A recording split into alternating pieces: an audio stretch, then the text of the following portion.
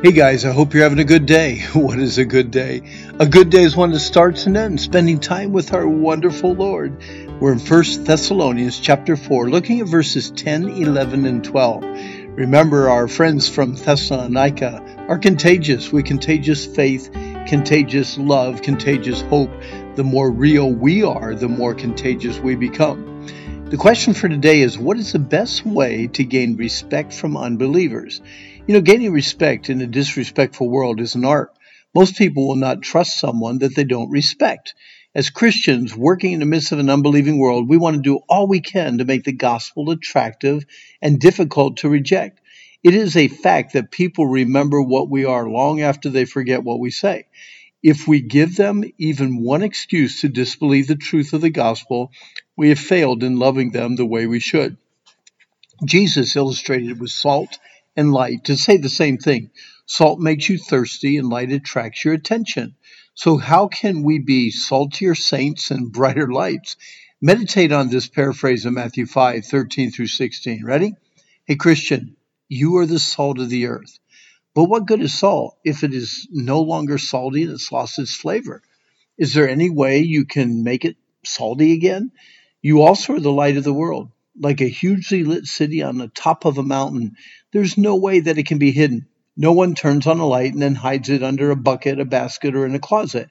Instead, the light is placed on a light stand where it gives light to everybody in the house.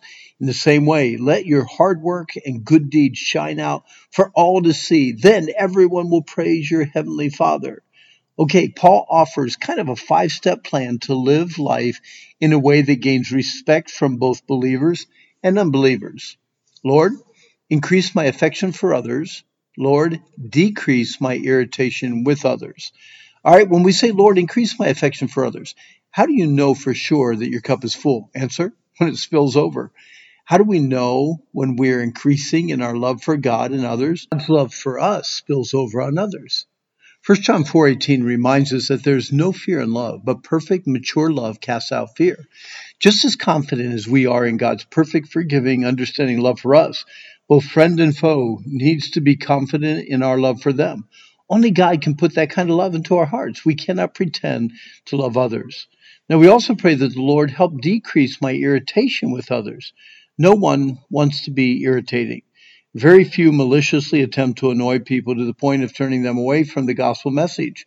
Bible commentators Hendrickson and Kistenmacher remind us that many of our church families still include busybodies, fanatics, and loafers.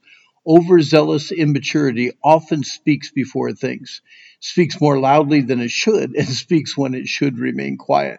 Solomon wisely reminds us, quote, "Be not rash with your mouth, and let not thine heart be hasty to utter anything before God. For God is in heaven, and thou upon earth. Therefore, let your words be few." We need to stop and think before we start to speak. If there is something in our lives that discredits the gospel or makes people question our walk with God, we need to refocus. How can we decrease irritation? Number one, aspire to live a quiet life. The word Paul uses for study is also translated labor and strive. It is a purposeful, diligent, volitional ambition. Paul knew something about some of the Thessalonians that is not clearly expressed to us. Since he asked them to aspire to live a calm and quiet life, there was something about their lives that negatively impacted the lives of those they were trying to reach with the gospel. Quiet confrontation uses questions rather than accusations. Someone has wisely said that while accusations harden the will, questions stir the conscience. Number two, mind your own affairs, or mind your own business. As harsh as this sounds, this is not the first time Paul had to deal with busybodies. In 1 Timothy 5:13, Paul confronted idle gossipers who went from house to house gossiping about things they had no reason to talk about.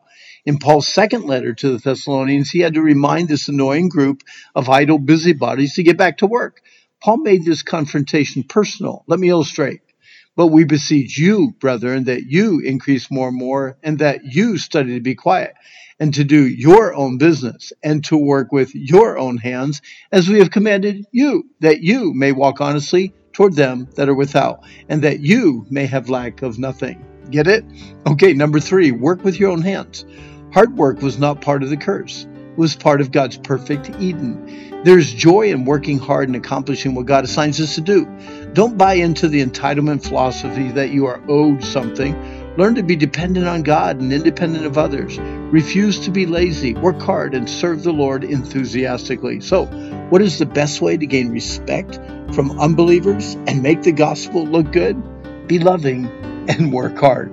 Hey, our time's up for today. I hope you've enjoyed the study. If you want more information on Bible study and meditations or the wilds of New England or the wilds of North Carolina, simply go to randhummel.com. But this is a day the Lord made. Let's rejoice. Let's be glad in it. And I hope today you have a good day.